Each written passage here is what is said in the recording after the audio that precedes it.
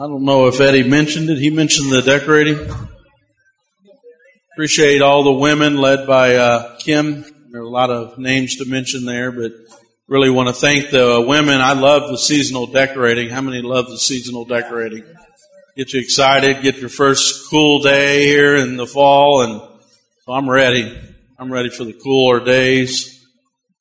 Praise the Lord. Judges chapter 3, it says this. It says, these are the nations left to test all those Israelites who had not experienced any of the wars in Canaan.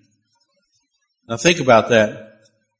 These are the nations that God left to test the Israelites who had never been in war in Canaan. So they hadn't experienced it yet. So God left these nations. It says in parentheses, an editor's note, he did this to teach warfare to the descendants of the Israelites who had not had previous battle experience. And then he lists the nations that were left there to test them and teach them the battle. And it's the 5 rulers of the Philistines, all the Canaanites, the Sidonians, the Hivites living in the Lebanon mountains, from Mount Baal Hermon to Lebo Hamath. They were left to test. It says it again. There's a lot of repetition here. He left them to test the Israelites to see whether they would obey the Lord's commands, which he had given their forefathers through Moses. So Moses is a forefather here. It's a pretty good period of time before Moses warned them about this coming. He told them exactly what was going to happen many years before, and now he's one of their forefathers. And it says the Israelites lived among the Canaanites, the Hittites, the Amorites, the Perizzites, the Hivites, and the Jebusites. And they, meaning those nations, took their daughters in marriage, and they gave their own daughters to their sons, and they served their gods. Let's pray. Heavenly Father, Lord, I pray that you would speak your message, Lord. Help me, Lord. Your message, Lord. In your name we pray. Everybody said, amen. Also look at Ephesians chapter 6, verse 11. You don't have to turn there. It's a very familiar scripture. I will have to turn there. It says, for our struggle is not against flesh and blood, but against rulers and against authorities, against the powers of this dark world, and against the spiritual forces of evil in the heavenly realms. When we study this and we begin to look at these nations, it's not about the people. It's not about the evil and the evil people that are around you. It's about, like Mike was talking about, demonic forces that would like to destroy and crush your faith. They would like to destroy every human being that's around you. They would like to damage God's ability to bless anybody's life. And God He brought us out of that life for a purpose. God didn't bring us out of Egypt, out of slavery to sin. God didn't save us to leave us in the middle of a wilderness. God didn't save us to stay in that place. God saved us to acquire blessing from God. God took us as a possession because He wanted to bless the people around you. God wants us to advance, and God is, there's one point there when they were coming out of the Exodus, out of Egypt, and God said He took them another direction because they weren't quite ready to fight yet. And He wanted to prepare them. And here's what God is saying. Enemy's not going anywhere. We're going to have to confront the enemy. The enemy's not just going to look at you and say, well, I better move because here they come. You got to tell them to move. You got to stand there in the Spirit of God, and they will move, but you got to stand. You got to be willing to face the enemy. You got to be not afraid of the enemy. You've got to have faith to overcome the enemy, or the enemy will overcome you. There's no in between. There's no, well, I don't want to fight. If you decide you don't want to fight, the enemy will overtake you because it's a powerful enemy. Demonic forces are too powerful for us without the Spirit of God. And so the title of my message is Raising Up Leaders. You know, the book of Judges is actually really the best word that we can come up with in our language to be equivalent to this word judges is leaders. Because they really were like military, spiritual leaders. And that's about the only word I can think of in our language that would be equivalent. That book really should be called the Book of Leaders so we understand it. Because this is a dark period of time in Israel's history. There's darkness all around them. There's evil all around them. There's enemies that are trying to overcome them. And God raised up people in the anointing of the Holy Spirit to be leaders. And so this book is called the Book of Leaders, but here's what's amazing. If you stick with me to the end of this, you're going to see three amazing people. These leaders that God raised up, there's 12 of them. And God is trying to give an example of the 12 different geographical areas of that nation, different leaders that God raised up to overcome the enemy because the people needed it. The people around you need a spiritual leader, and it's amazing. It varies the amount of time that they were blessed by that spiritual leader. Some were blessed for 40 years because of one spiritual leader. Some were blessed for 80 years because of one spiritual leader. And I want you to begin to think about your spiritual genealogy. I want you to begin to think about how you came to know God. Because I will guarantee you there are spiritual leaders in your life that overcame enemies because you knew them. You know, somebody, I know in my case, between the ages of 8 and 14, my mom and dad started to serve the Lord. One side of my family was known to clean the taverns out, fist fighting, brawling, drinking, everything you can imagine. That's what the heritage was of my family. The other side of the family wasn't much better. They owned taverns in Evansville and ran the taverns. But somehow, God got a hold of their life, and at the age of 8, I went to church. And because of that spiritual leaders that came into my life from 8 to 14, that example that I had for those 6 years, I've had peace from the enemy. I've overcame the enemy because my spiritual heritage had a leader in a period of time in my life. So that might be 40, that might be 80 years, depending on how long I live, because there was a spiritual leader in my life. And this is the book of leaders. So wait, it's going to blow you away when you see who God raises up as leaders. You say, well, man, that's pretty bad. Your group of leaders, these guys were worse.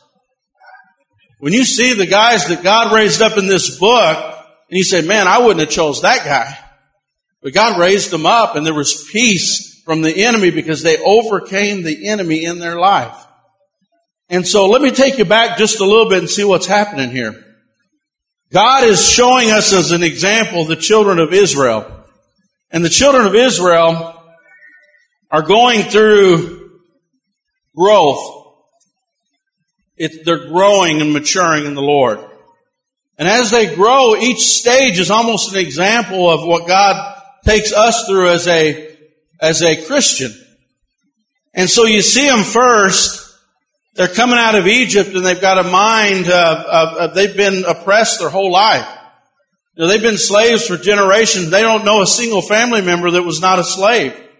Maybe the only one in the whole nation that wasn't was Moses.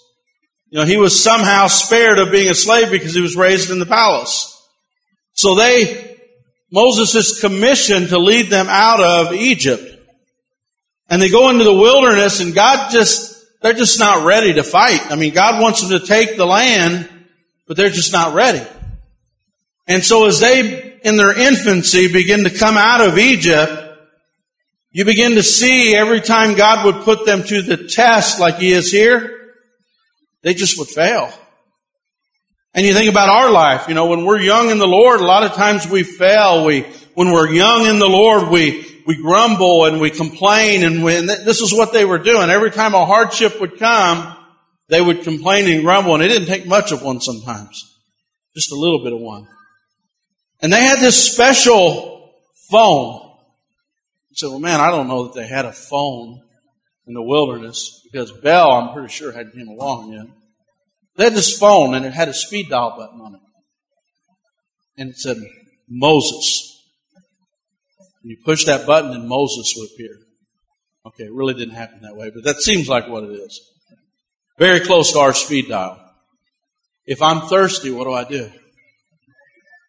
Push the button. Moses, we're thirsty. Moses is this phone, and he's got 600,000 fighting men in the wilderness, all thirsty. Moses, Moses, Moses, like, I can't keep answering this line. We're hungry. Push the button. Moses. Where you at, Moses? And every time you turn around, God puts him to a test, and it's Moses. Moses. Moses. Moses, can you help us? Moses, can you do this? Moses, why did you bring us out here? Why did you deliver us from Egypt? Why did you do this? Why did you do that? And in their infancy, in one place it says they believed in God. Right after the Red Sea deliverance, it says believed in God and they believed in Moses. And God wanted them to believe in God. Because Moses took a lot of abuse. Moses went through a lot. Moses constantly cried to God, I can't bear this anymore. And God was going to try to teach them to trust Him. To believe God can take them through. And so this is what happens. He finally, and I believe it's symbolic for us of that young, that old spirit of us that don't trust God. I mean, no, we all have to shed that. If we want to be a butterfly, which I want to be a butterfly, of course, I want to be beautiful. You're picturing me as a beautiful butterfly right now. We got to shed the ugly caterpillar, the furry little hairy caterpillar. All right? And so God wants that old man to die in the wilderness, what I was preaching about last week, and He wants us to rise up and fly. He wants us to take off as a church. He wants to see you rise up as a believer and a new person and a new creation that trusts God with everything. And so as that man dies in the wilderness, all that died in the wilderness, that trusting in things besides God. And God begins to lead him into the promised land. Okay? And this is like this is just all victory. All right? Everywhere they turn, they have a whole generation of people that's ready to take the land. They have a whole generation that trusts God even though they haven't seen miracles. They have a whole generation that's just ready to go in and fight, and He leads them in, and there's a victory there. And I started thinking to myself, where would I feel more secure at? Because there's two kinds of leaders here. There's one that is a national leader, Joshua. Joshua leads into the land and they win everywhere they go. God says, I'm going to win a victory everywhere you go. And you see this national Israel is unstoppable. And sometimes you'll see you'll see a godly nation rise up and it'll just be revival all over the land. Then comes the period of the judges. And this is a dark time. And now they're no longer in a small group like a flock being led through the wilderness by Moses. Now they went in the land with Joshua, and now they've taken the land. And so now they're spread out. Now they've got tribes all over the land occupying the land, and now God is going to have to teach them. You no longer have, you never see them saying, Joshua, I'm thirsty. Joshua, I'm hungry. Joshua, I need this. Joshua, I need that, because they're spread out in tribes. And so now God is trying to tell them the importance of, in fact, He was trying to tell them from the beginning. At one point, God's Spirit comes upon all the elders of Israel, and they're all prophesying. And Aaron says, make them stop, make them stop. And Moses said, I would to God that every person would prophesy. He wanted God's Spirit to be poured upon everybody. And so he said, I would that everybody would prophesy. And God was trying to tell him, you need your Spirit upon you. We need 50 Moseses. We need 100 Moseses. We need a Moses in every household. And what God is saying is, I'm raising up leaders, and that's what this book is about. I don't know if I'd rather be in a nation that has revival and have no leader in the house, or I'd rather have a leader in the house and live in the middle of darkness. You think about that. And right now they're living in darkness, but God is raising up leaders in the household, and those leaders in the household are so powerful that they're being free from oppression. They're being freed from the enemy. These leaders are being risen up in the worst darkness. I think I would rather be in the middle of a hostile nation right now where you can't preach the gospel and you can't live it publicly without threat of death, and have a leader in the household than live in a nation where we think we're okay, but we don't have leaders in the household. And this book's all about raising up leaders who are going to go against the enemy and are not going to be afraid and not going to back up an inch and are going to move forward no matter what's standing in front of them. And that's what this book is about. And so God raises up Joshua. The Spirit of God is all over him. They win everywhere they go, and the elders around him are powerful. In fact, the Bible says that when Joshua dies and the elders, we got a problem. Because when Joshua and the elders die, then the nation has no spiritual leadership. And when you don't have leaders, you're in trouble. And so God wants to begin to raise up leaders now. So in the book of Judges, he's literally detailing. He goes in and he goes in chapter 1 and verse 19. In fact, I'm getting ahead of myself here. I should look at my notes more often. He told them under Moses' leadership in Deuteronomy chapter 7, verses 1 through 6. Now remember, Moses, the book of Joshua is about a 35-year period. So Moses is about to die. He's giving his final addresses before he dies in Deuteronomy. He's giving his final sermons as the leader of this nation. He's encouraging what's coming ahead for them. Joshua takes over in that 35-year period. He completely, the conquest, it's the book of victory, the book of conquest. And he takes all this land in the promised land. And so that 35-year period, Moses is now in the background. He's now a forefather. He died 35 years ago. But Moses had an amazing statement here.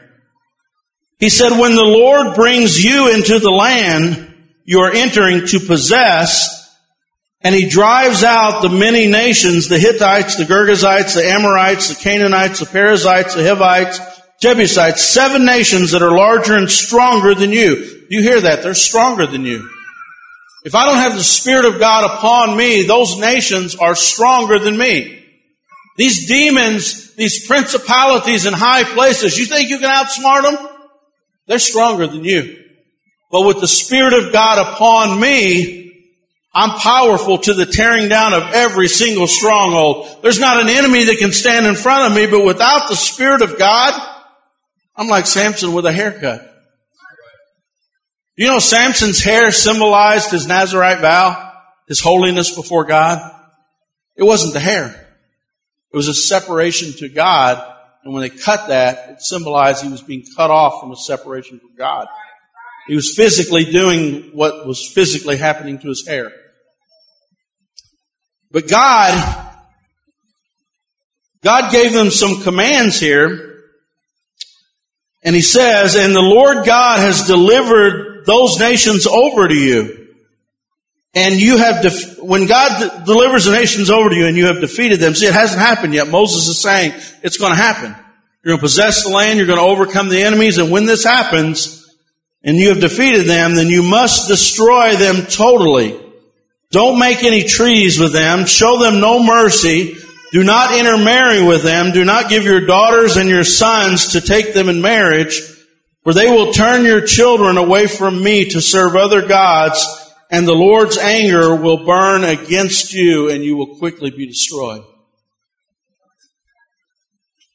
This is Deuteronomy 7, 1-6.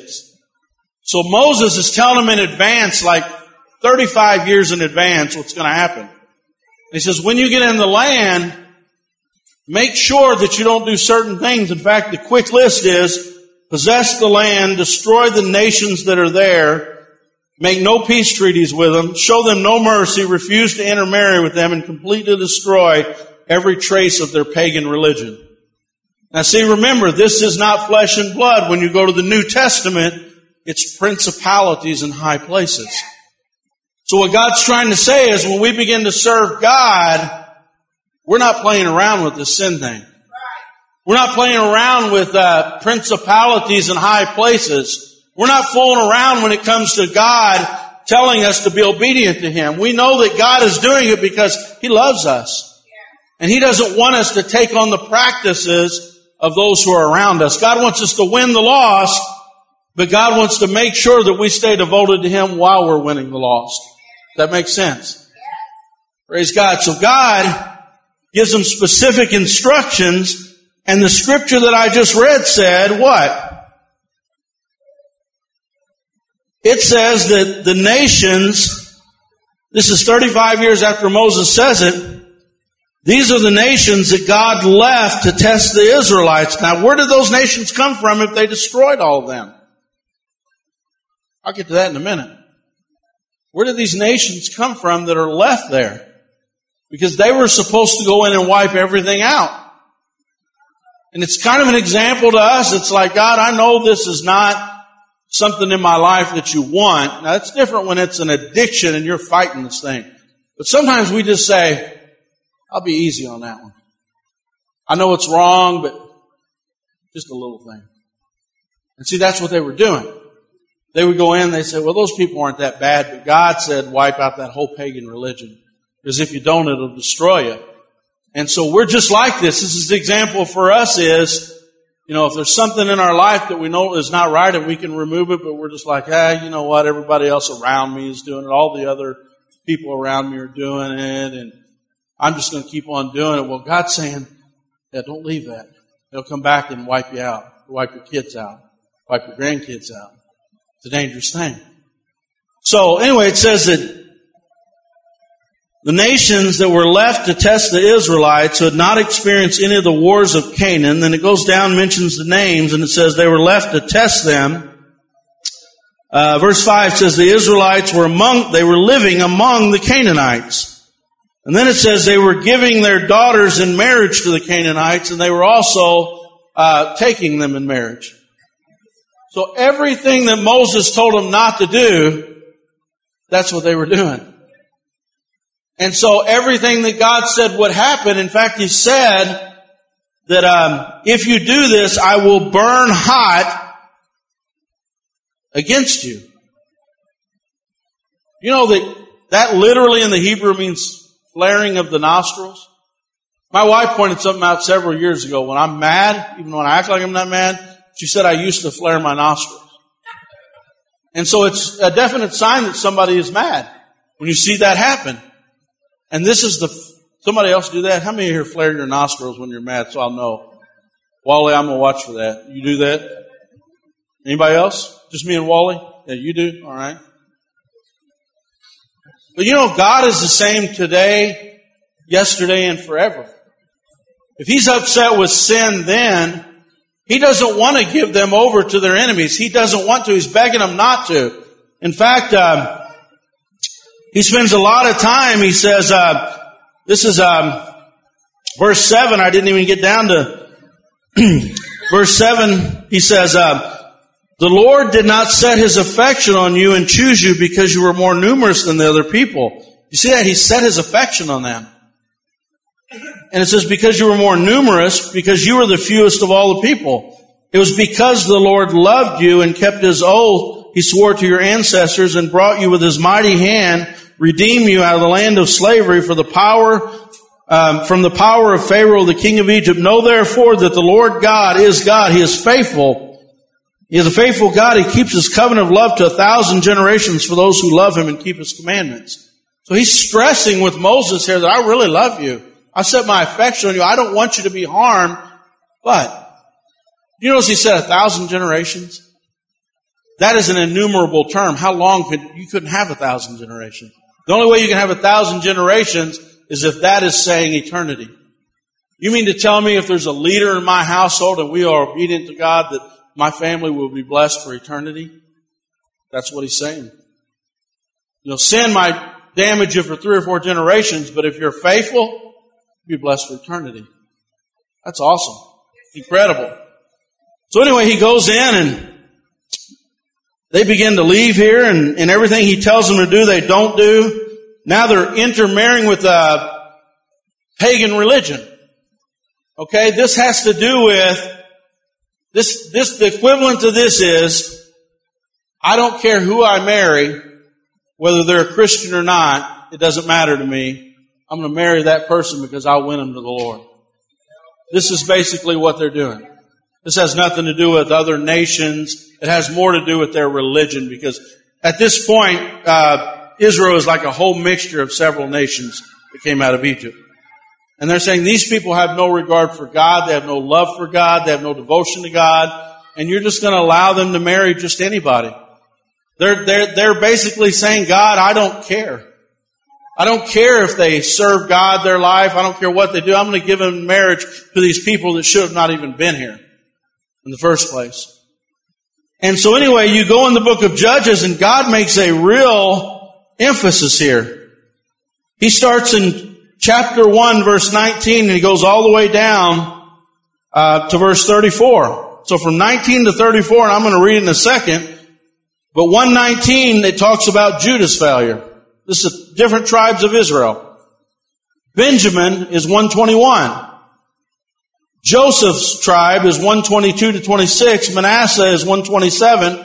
Ephraim is 129. Zebulun is 130. Asher is 131. So in a matter of about 14 verses, he pinpoints every tribe and says where they've turned their back on God. Let me read it to you. And by the way, pay close attention to this. These are the nations that are left that should have never been there. Okay, it says, the Lord was with the men of Judah. This is verse 19. They took possession of the hill country, but they were unable to drive the people from the plains because they had chariots fitted with iron. As Moses had promised, Hebron was given to Caleb, who drove the 3 sons of Anak out of there. Those are the giants. So they took the land. They had the ability to take all of it, but they didn't because this one group was really powerful and they had chariots of iron, so they let them stay. You see one little pocket there where they're allowed to stay. Compromise. The next one, Benjamin. It says in verse 21 of chapter 1, the Benjamites did not drive the Jebusites out. They were living in Jerusalem, and to this day the Jebusites still live there with the Benjamites. So they could have driven them out, but they decided not to. They thought they were smarter than God. So they say, let's let them stay there. The next one was Joseph. It said the tribes of Joseph attacked Bethel, and the Lord was with them. You see, the Lord's with them through all of this. He said, take it all. Listen to exactly what Moses said. And it says, when they sent men to spy Bethel, it was formerly called Luz, right? L-U-Z. So they go in and take Bethel. They rename it because it was formerly called L-U-Z. And it says when they came in, it said, show us how to get in the city and we will treat you well. So this man showed them how to get into the city, and they spared him and his family because of it. It said that man then went to the land of the Hittites, where he built another city called L-U-Z, Luz. So they let this man go and he just rebuilt the city. God said, don't make treaties with them. Don't compromise with them. Then he goes a little farther. Do you think this is important if God catalogs everybody that compromised here? God's trying to make a point of how I raise up leaders. I'm raising up leaders here because they wouldn't listen to me. And they fell right into the trap I told them not to fall into. How many times do we do that? How many times that we walk into this place and we say, God says, let's get rid of that pessimistic attitude. We say, well, it brings me a lot of comfort. I like the attention I get from it. Somebody said, don't talk about this. I like my pessimistic attitude. I want my pessimistic attitude. But see, I have to deal with it.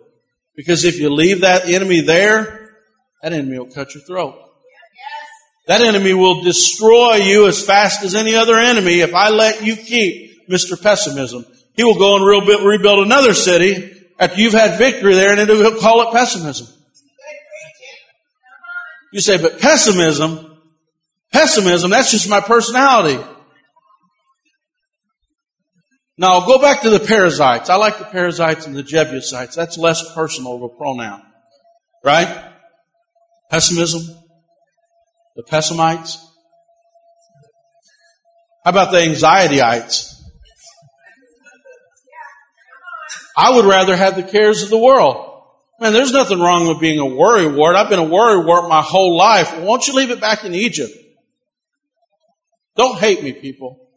Please don't hate me. This is not my message. I sit up all night. If it were my message, I would just come in here and say what I wanted to say. But I sit up all night to try to hear what God wants to say to this church. You know, if we hold on to the anxiety and we let it live, what is it going to do? The Bible says it chokes out the Word of God and destroys your life. So God is calling us. God is raising up leaders. I'm not your Moses. He's raising you up to wipe out anxiety because God doesn't want His children to live in the same land where anxiety lives. He doesn't want His children to live in the same land pessimism lives. If pessimism is in your land, boot it out every morning. Get rid of it. God doesn't want it here. God doesn't want you to live in the land of unbelief. The unbeliefites are powerful. All right? Fear. They have the iron chariots. God doesn't want them to live in your land. God doesn't want you to walk in fear. Why? Because God didn't give you the spirit of fear. He gave you the spirit of a sound mind and power. Praise God. So God is asking him and He's detailing. He's saying, this is what every one of these nations did that I did not like. And he goes to the next tribe. Joseph attacked Bethel, let the guy go. He goes and rebuilds the same city. Then the next one is Manasseh in verse 22. It says, Manasseh did not drive out the people of Bethshan or Tamath or Dor, or Ibleam, or Megiddo, and the surrounding settlements, for the Canaanites were determined to live in the land. Who's determined to live in your land? The enemy. Canaanites is too general. I don't like Canaanites. Who's trying to live in your land? Who is trying to possess the territory that God wants you to have? Who is it? I can't tell you. The Holy Spirit can tell you, though. It's holding you back from blessing.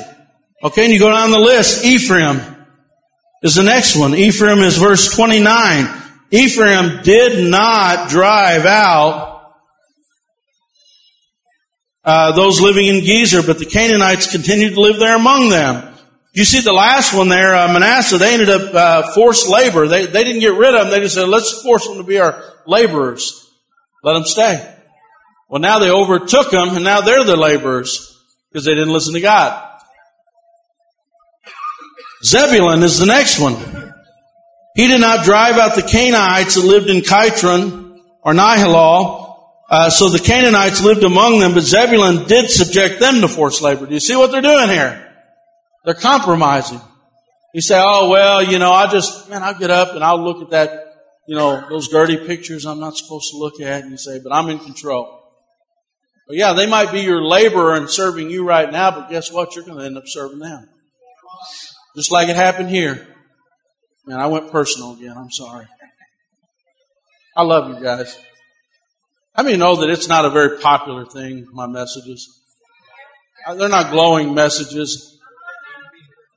Man, how much do we need this? We need to make sure the enemy is rooted out at every corner. Because here's the problem. Here's the problem. I go and list the rest of these tribes here and what they didn't run out. Their mistakes and their failures is now on this generation that's learning how to fight. So your problems of your parents and your grandparents are going to be upon you. How many have been there? Every issue that grandma, grandpa, dad, everything that they allowed to live, and you say, well, man, that's good because I'm learning how to fight. Sometimes there can be so many enemies that come from your family that it's almost hard to fight. There's enemies everywhere because nobody ever rooted them out. Nobody rooted, at least this last generation rooted out a lot of the enemies and just left a few. Some families, nobody roots a single enemy out. So man, they've got drug addiction. They've got heroin addiction. They've got alcohol addiction. And see, what God is raising up is people that are not afraid to fight. People that can overcome every enemy. People that will be leaders in their household, in their community, in their church. And everybody says, I want Moses. I'd rather just call Moses. Moses, I've got this enemy. What do we do? Moses, I don't have water. Moses, I don't have food. God wants to take away your speed dial. God wants us to face the enemy and not turn and back away. God wants us to root out our generation's enemies. God wants this nation to stand up against evil because we're not doing it. We're not standing up against evil in our nation. We've got a dark nation because Christians are backing away. Christians are afraid to face them. Christians are afraid to tell somebody something different than what they're living. Christians are afraid to say, that's wrong. I don't want to offend anybody. We're a seeker church. We're afraid to call out the enemy. We're afraid to call out the enemy. And because of that, the enemy is surrounding this nation. They're coming in more and more. We're living among them. The enemy's taking up residence in our land. Do you sense it? Do you feel it around you? So God's going to raise up leaders. And this should be crying out to us. I want to be one of those people. I want to be one of those people. So who does God raise up? The first one I like. I can almost justify the first one. Second, the third one, I don't know. But I'm only going to give you 3 of them. Do you know that God gives 12 examples, 13 if you include Samuel, 12 different judges that He raised up from all the different geography of the nation to show you that if there's a leader in the land, you can overcome the enemy in your area.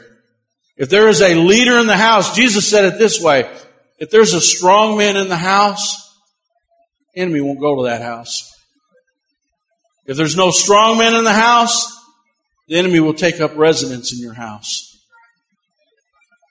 And so He's trying to tell us, here's leaders that I raised up, and He intentionally uses people that don't even look like they should be leaders. They're all flawed. They all have major flaws with them, and God puts His Spirit upon them, He says, and they do mighty things and tear down strongholds. And there's peace in the land for 40, sometimes 80 years. That's a long time. But God wants to raise up leaders, the book of leaders. I love that. The book of leaders. Man, I want to read the book of leaders today because I want to be one of them. And you're going to read this and you're going to say, man, I can be one, I guess, too. Now, the first one is actually the best of the group here. His name is Othniel. Othniel. And as you begin to read about Othniel, you can read about him, Judges 3, verses 1 through 11. I read 1 through 7 about, or 5 where they're at currently, or 6. But here it starts in 7 with Othniel. Because they became wicked and did all the things that Moses told them not to do, so he raises up a leader. And that's what he's trying to do in this house. The more leaders we can raise up in this house, you say, well, what's it mean when you say we're raising up leaders? Am I going to be running a program? Am I going to be leading something in front of people? No, you're going to stand up for God, and you're going to live it every day, and you're going to be a leader in your generation, a leader of righteousness. You're going to be a spiritual leader, and you're not going to sink down when the enemy comes against your family, against you, against your nation, against your church. I need leaders in this church. I need people that aren't assisting and abetting the enemy and are actually standing and fighting against the enemy. I'm tired of people standing in church fighting with the enemy. I'm tired of a vicious enemy coming in here, destroying the church, and we're fighting with the enemy. We're helping the enemy. We're giving him resources. That's like ISIS coming into my nation, and I'm like, oh yeah, here's my address book. Here's people that are vulnerable. Here's when they're at work. We can't do that anymore. We've got to work together. We've got to try to build this thing together. We've got to fight together against the same enemy. And that enemy is not people. That enemy is principalities in high places. They'll work through your mom. They'll work through your dad. They'll work through your brother. They'll work through your sister. They'll work through your pastor. They'll work through your teachers. But we're on the lookout for the enemy. We don't want the enemy in here.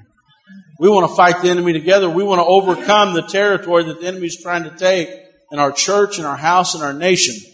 So Othniel is raised up, and it says, the Israelites did evil in the eyes of the Lord. Does that sound like our nation? They forgot the Lord, their God, and they served the Baals and the Ashtoreths. The what? Anger of the Lord. The Lord doesn't get angry. No, the Lord just pets puppy dogs all the time. God is the most loving person you will ever know. He is the most loving person you will ever know. And some people go to such an extreme that He's just handing out balloons and suckers. And petting puppy dogs and giving ice creams. He is the most loving person you will ever know. But sin makes God His nostrils flare. He doesn't give you over to the enemy. He doesn't do anything to harm your life. He begs you and begs you and begs you to stay away from evil. But evil, God knows, will destroy your life and everybody around you. So God hates evil. And God's nostrils flare and He gets angry about evil. He loves people. He hates evil. Because evil hurts people. So we got to get a balance here. You say, well, God would never tell somebody that their life is sinful. God would never do anything to tell somebody they're going down the wrong road. Well, my God loves people. My God wants people to know that He can heal their life. My God wants people to know that they're going down the wrong road. My God wants people to know that that road leads to heroin addiction. The heroin addiction. Now, what doesn't happen around here, does it? You think my God would let somebody go down that road heading toward alcohol addiction, heroin addiction? You think He'd let them go down that road and not tell them where that road leads? I wouldn't do that if I loved somebody. My God is a loving God, and His nostrils flare about sin. It says, the anger of the Lord burned against Israel so that He sold them into the hands of Cushan Rishathaim. His name literally means double sinful, double wicked. He's twice wicked. He's more wicked than anybody else twice. Okay, very wicked man. God allowed them to go to Him and be in bondage to Him for 8 years, it says. They were subject to Him for 8 years, and they cried out to the Lord. Now look, they repented and they cried out. Sometimes you'll go down that road and you'll be away from God, and the enemy begins to attack you and begins to destroy you. And the minute they cry out to God, God raises up a leader. And his name is Othniel. Othniel, I like that name because I know what it means. So they cried out and He raised them up, a deliverer or a savior is what that means. Othniel, the son of Kenaz, Caleb's younger brother. Remember Caleb? He saved them. The Spirit of the Lord came upon him. He became Israel's judge or their leader, and he went to war. The Lord gave the king into the hands of Othniel, who overpowered him. Remember, they're too powerful for them. But he had the Spirit of the Lord upon him, and he overpowered the enemy who had them in bondage. Now get this, write this in your notes. Othniel means the Lion of God. And he's from the tribe of Judah. The Lion of the tribe of Judah is the first judge He raises up and says, He is your Savior, He is your deliverer, the Spirit of God is upon Him to set you free. Othniel, the Lion of the tribe of Judah. You know, I kept praying about this a couple of weeks ago. Things trouble me when I read in the Bible. And I kept saying, man, why? I know why Joshua is one of the ones that was allowed to go into the promised land. But why the other guy? You guys remember we were studying that and I kept saying that to myself, why Caleb? There's something about Caleb that I need to know. This is Caleb's younger brother, or if you look at the Hebrew, it could actually be his nephew. And he ascended to his father's spot when he died, and they called him his younger brother. But it's either his nephew or his brother. Caleb was a lion, and he was from the tribe of Judah. Caleb had a lion spirit about him, a lion, like a lion from the forest, not a lying to somebody, not telling the truth, but he was a lion. He would roar. And you know, he was an old man. He was like 85 years old, and he said, I'm as strong as an ox. And they said, well, you still want that city that has all the giants? He said, let me at him. I'm ready. I'm 85 years old, and I'm going to take the city. There was a spirit in Caleb that God wants us to have. Joshua had a spirit that took the land, but Caleb was a lion. He was caged up, and he was saying, let me at the enemy. Let me go at him. I don't care how big they are. I don't care how old I am. And God raised him up to wipe out the enemy. And some of you aren't excited because you don't know what the enemy's doing. You haven't seen the enemy destroy lives. You haven't seen people on their deathbed because of heroin. You haven't seen families destroyed by the enemy, and I'm telling you, there's a spirit of the tribe of Judah, and it's Jesus Christ, and when that spirit gets in you, there's not an enemy that can stand in front of you. And this church needs to get that spirit. We need leaders who are going to rise up, and they're going to say, look, I'm not going to let the enemy stand in front of me anymore. I'm not going to let these foolish things divide God's people. We're going to march out like an army, and we're going to go against the enemy. We're going to destroy the enemy at every turn. I don't care how big they are. I don't care how big the problem is. God has put the spirit of the lion of the tribe of Judah in Caleb. And his younger brother, Caleb, looked around, and Caleb took the whole city of the giants. He said, I've been waiting 40 years to come in here and finish my work. You know, he looked down on that mountain. He looked over that mountain at those giants. The other spies said, we can't take it. Caleb said, tell me when. Caleb said, when we go in the land, you know what I want? I want the land that has the big grapes. I want the land that flows with milk and honey. I want the land that the giants are sitting on my property. 40 years later, he said, I'm still ready. I'm 85 years old. Here's why Othniel was a very unusual person to have there. Caleb is long gone. Caleb was one of those elders that died. The nation was getting backslid again. Othniel was 75 years old. When he was a young man, Caleb said, I just took the cities of the giants. There's another city there called Debir. He said, does anybody here want to take that city for me? Guess who rose up? A young Othniel. But I'll take it. You say, you're cocky. You're arrogant. I'm nobody. I told you my genealogy, didn't I? I'm nobody. I'm nobody. But you know what?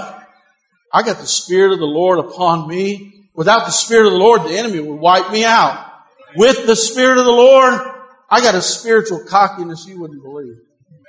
I've got the lion of the tribe of Judah inside of me, and there's nothing that can stop me. When the Spirit of the Lord is upon me, why did David dance the way he did? Because his God delivered him over every enemy. There's a spirit that comes upon you, and the enemy don't look so big anymore. David went from, everybody else said the giant was too big, and David said, how can I even miss him? He's so big. Do you understand the Spirit of the Lord comes upon you, and there's a confidence that comes from heaven that no man can put in you. Othniel had it. So when he was a young man, he said, I'll take Debir. Yeah. And he went and took it. Caleb took all the giant cities. Now he's an old man. So who am I going to raise up as a spiritual leader in this dark place called America? 75-year-old Othniel.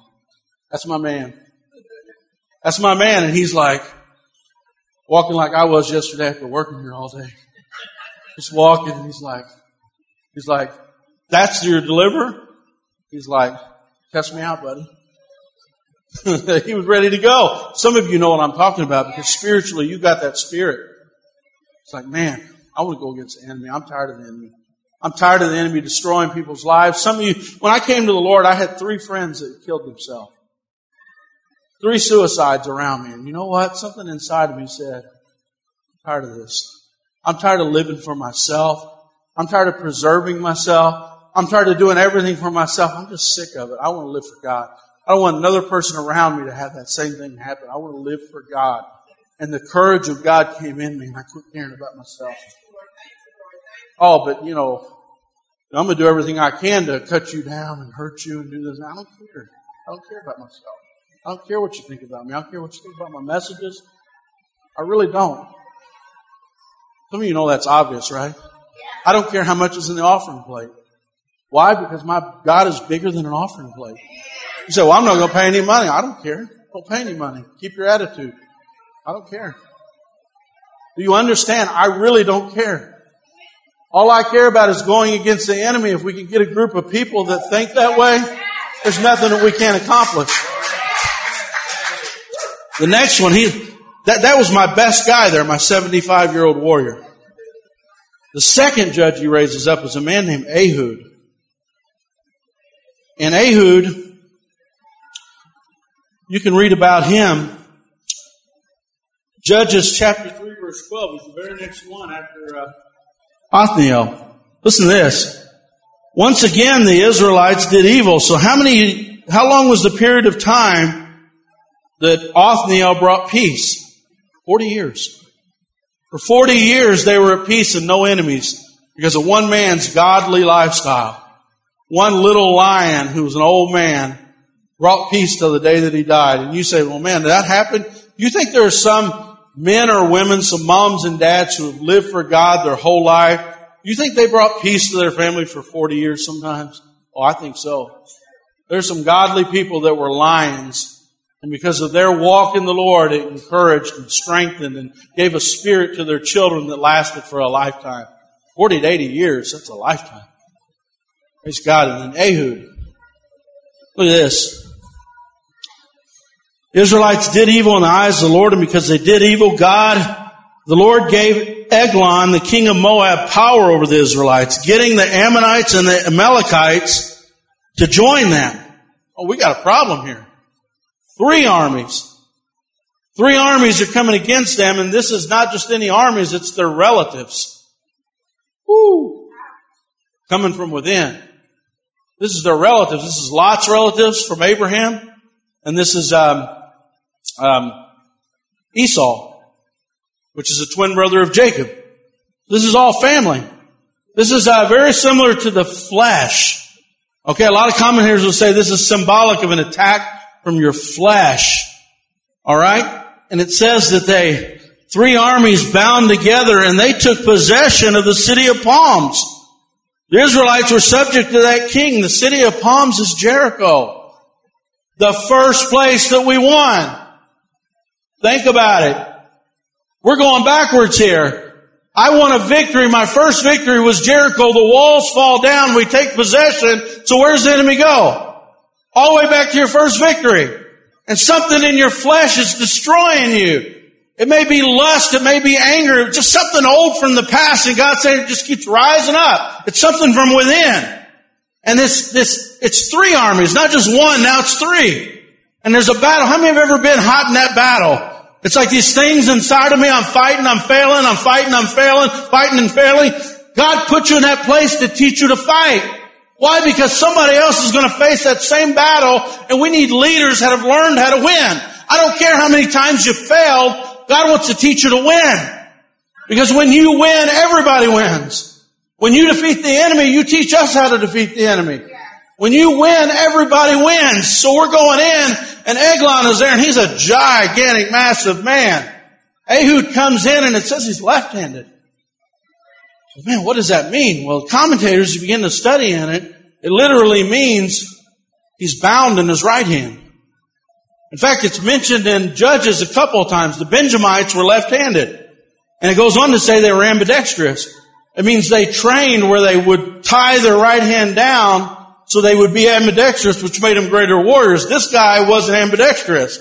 This guy just didn't have use of his right hand. Aha. He's disabled. let me find my next judge, my next leader. I don't know if he had a stroke. I don't know if he had cerebral palsy. Ehud did not have use of his right hand. He was bound in his right hand, is what the Hebrew says. So he only had his left hand. But that same lion spirit was in him. Like, I'm tired of the enemy. Well, you're my leader. You say, well, I've got a disability. I've got a friend right now, when we were 17 years old, he was in an automobile accident, became a paraplegic. I remember being in high school. I wasn't a Christian, and we all thought his life was over. Didn't have any movement from his neck down. He's since had 5 kids. We got more fellowship in our Christian faith than we had when we were in high school. He's raised a family. He is a spiritual powerhouse in his house. And he was my assistant coach in football, baseball, and basketball. Hasn't moved his hand since he was 17. You say, well, I can't be a spiritual leader. I got this going on, and I got that going on, and I got this going on, and I got that going on. And Chad, if you're going to be my leader, tell me it's okay. Everybody's like, he's getting ready to get loud. He's getting ready to be really loud. So I don't like the fact that you get loud over that. I'd rather keep my excuses. If you let that excuses live in your land, you just keep being disabled. Because your disability is probably not as great as Ehud's and probably not as good as my friend's. He hadn't moved an arm since 17, but lives for God. Homeschooled all of his kids. Wow. 46 years old. Happened when he was 17. So am I supposed to let you leave excuses in your land, the excuseites? Let them live there? Oh, but you don't understand. You don't understand this. You don't understand that. I understand that God is looking for fighters. Fighters. You made a mistake. You brought a fighter in here. If you wanted me to let the excuses stay, I can't do that. God can't do it. He loves you too much to leave you where you are. No, just pamper me. Pamper me and pat me on the head and say it's okay, and then I won't be mad at you. You're just going to have to be mad at me. Because God wants you to be a fighter. There's no other way around it. You say, well, how do you know that's true? Because He said, put on all this weapon of warfare. You're going to need the sword. You're going to need the helmet. You're going to need the breastplate. You're going to need this around your legs. There's a fight. But I want to ignore it. I don't want to fight. I don't want to fight the way you're telling me to fight. Well, don't fight. See what happens. The enemy will overwhelm you. The enemy will overwhelm your family. The Spirit of God has to come upon us, or we're dead meat. We really are. But when the Spirit of the Lord comes upon us, we're undefeated. We can't be defeated. We can't be defeated. So here comes Ehud. And this story means nothing unless you know he's disabled and he can only use his left hand. Because he comes in the door and they let him get by with a knife on his hip because he can't use his right arm. And they're like, oh, well, yeah, let Ehud in. We don't need to check him. Ehud says they're going to pay tribute to this king. They're basically servants. They have to pay a lot of money to this king because they're under servitude to him. And he says, hey, king, I got a secret that I want to tell you. And the king goes, oh, all right. This is a gory story, too. It's terrible. He goes to the bathroom all over himself and locks himself in the bathroom. Anyway, this guy comes in and pulls that knife out. He's only got one good arm. Pulls the knife out and stabs him. And that was the end of the enemy. You say, well, what's that mean? Am I going to stab somebody? No, don't never stab anybody. This is spiritual principalities in high places. If somebody leaves here and thinks that I'm recommending shanks in your boot, you're missing the story. All right, we don't do that. But what I am saying is, it's time to put an end to the enemy's reign. And this is a man who was disabled who said, I'll do it. He's a lion. I love his spirit. Ehud was do you see what God's doing here? He's taking people that you wouldn't think. You wouldn't think that that guy would be his spiritual leader. But he was. Is that encouraging? The next one's not much better. He only gets one verse, Shamgar. I love his name. Verse 31 of chapter 3, it says, After Ehud came Shamgar, son of Anath, who struck down 600 Philistines with an ox goad. He too saved Israel. Shamgar was from another tribe. He's just going through each tribe giving examples. These weren't the only 12. He's just giving examples of different leaders that I raised up in a dark time. You ought to see your name on there. You ought to say to yourself, that's me, I'm the leader. I'm going to step up and I'm going to be that person in my family. Shamgar had an ox goad. In order to understand Shamgar and why he's so unusual, you have to understand what an ox goad is. It's just a long rod that has a tip on it for poking the cattle and making them move. And then the other end has a little shovel type of thing that knocks the clay off of your plow. Ever plowed and you get clay on it, just all sticking? Well, it's got a piece to knock that off and it's got another piece to poke them so they keep moving. Well, why is that important? It's important because the Philistines took all of their weapons of warfare away. They had the iron chariots, they had the power, they had the strength. There was no way you could beat them. No way you could beat them. You couldn't have any weapons. So here he is, a shepherd. Amen. That ought to speak to you. He's a shepherd. He's doing his work, minding his own business. Philistine comes in. We don't have any weapons. Everybody throws their ox goad down and runs. Somehow this farmer, who's your leader going to be? Farmer with the ox goad? I don't know how he did it. He used it as a weapon. He used it as a weapon. The Spirit of God came upon him, and he took a weapon, and you say, well, man, what's that say to me? God says that you have the ability, you have the resources to overcome the enemy. You say, well, I don't have anything. He didn't either.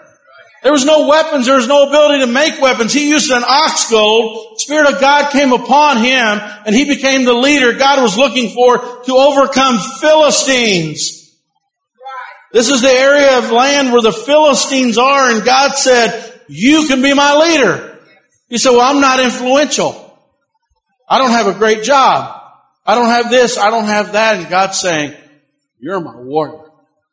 Whatever is in your hand, I'll turn it into a weapon. But all I have is a jawbone of a donkey. Jawbone of a donkey, that's your weapon? Samson's another judge. He has issues too. Everybody here, these judges all have issues. But the Spirit of God came upon them. Do you remember the message I spoke about Deborah? She's one. This is weird. This is unusual because God usually doesn't pour His Spirit upon women in that period of time. That was her thing. She was a woman. But the Spirit of God came upon Deborah. The Spirit of God came upon a handicapped man. The Spirit of God came upon a farmer. The Spirit of God came upon a 75-year-old man. Does it sound familiar to you? The Bible says that your sons and your daughters, the Spirit of God will come upon them and they will be mighty.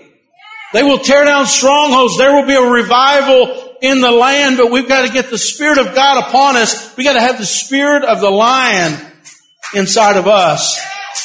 And we can't be scared of the enemy. We can't back up. We can't be scared of the people that we go to work with and say, well, they're not going to like me. We love them. We love them no matter what we have to do. I'm going to treat my coworker like they're my son or my daughter. What would you want your son or daughter to be told if they were backsliding at work? You want them to know you love them. But there's some things that we have to be responsible to tell the people around us. We got to love people. We got to be willing to confront the enemy. We can't be ashamed of the gospel because it's the power of God unto salvation. Stand to your feet, please. Hallelujah.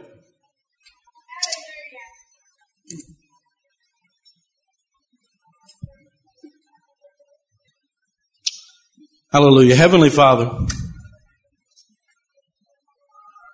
Lord, pour your Spirit upon them, Lord. Lord, because we don't battle against flesh and blood, but principalities and high places. Lord, give us spiritual eyes to see the enemy, the power of the enemy, the destruction of the enemy. But give us those extra eyes, Lord God, that you gave that warrior when he could see the mighty angels all around, the chariots of God all around, the power of the Spirit all around. Oh, Father, anoint your people, Lord God, with fearlessness, Lord. Father, with a love, Lord God, that's not quenched by fear. A love, Lord God, that's not quenched by our lack of resources, Lord. Father, let them know that we are powerful to the pulling down of every stronghold. Oh, Father, your people have been anointed, Lord God. They have been anointed, Lord God, to set free the captives. Oh, hallelujah. Praise God. I just want to give you a few moments this morning. Maybe you've never given your heart to the Lord and you want to do it today. I just want to give you a place up at the altar here. Just don't be afraid to come on up here and we'll pray for you. And if you've never given your heart to the Lord, you can see me after the service. I don't want you to go on living without the Lord. The whole purpose of us being here is to invite you to the Lord. It's not me that's going to help you, but God will make you powerful in this life. Praise God. We're just going to worship the Lord. Oh, just begin to cry out to the Spirit. Oh, that God would empower this church, strengthen this church, that God would take away every division of this church, that God would empower us with a united spirit to go against the enemy. How many know we need that? Hallelujah. Praise God.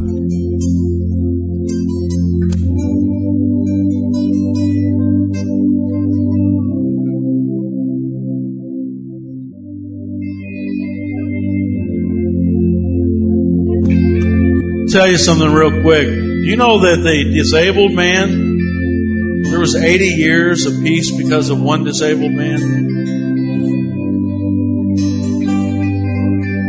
80 years. He was maybe one of the greatest of all the leaders. 80 years he set the enemy to flight. There's something you're struggling with. We need to go after it. We need to go against it in the power of the Holy Spirit. You're struggling in an area. God wants to make you a leader. God wants to make you an overcomer. God doesn't want us to listen to the enemy. The enemy will say, back down. The enemy will say, take comfort in your losses. The enemy will say, it's okay, just let it go. But God wants to raise up leaders in this house, strong men, strong women, strong elderly, strong young, strong disabled, strong healthy. God wants to raise us up to overcome the enemy.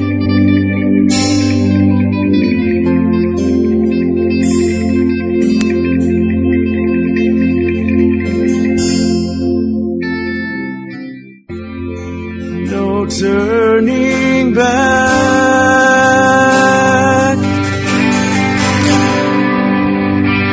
Praise you, Lord. What a perfect song. I love that the prayer group is so in tune. The worship team is so in tune, Ryan. Appreciate you guys' faithfulness. There's the old couple different military stories where you see an army will come up on a battleground, and the military general, there's a couple different stories where he told the men to look back, and the ships that they arrived on shore with will be burnt to the ground. It's a military strategy.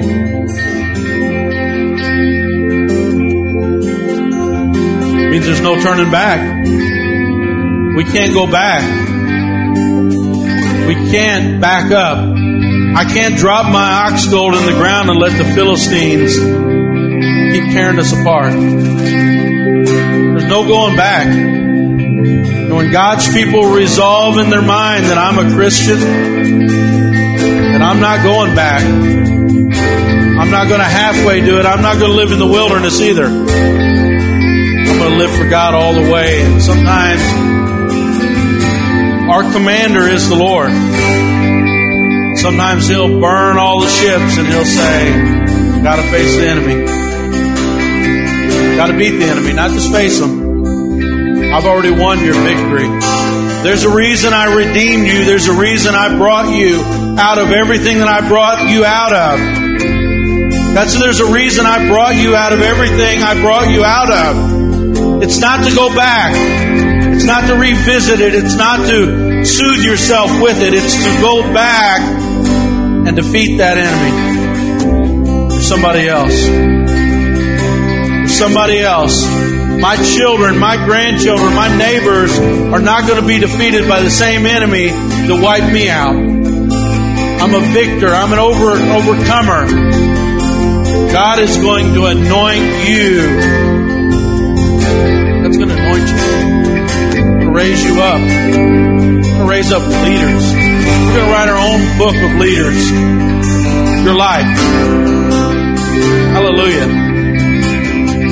Your life is going to be a book of leaders. Hallelujah. Let's pray. Oh, Heavenly Father, thank you, Lord. You're with us. You're with us every step.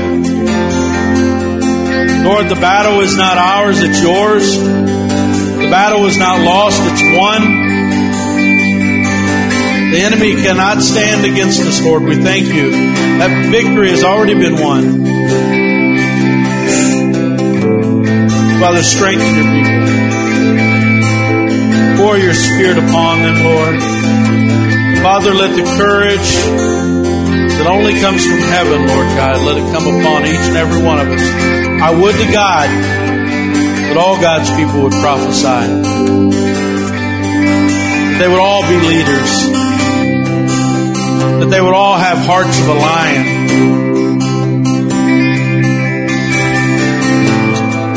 Pour that Spirit out, Lord. Thank you, Jesus. So be it, Lord.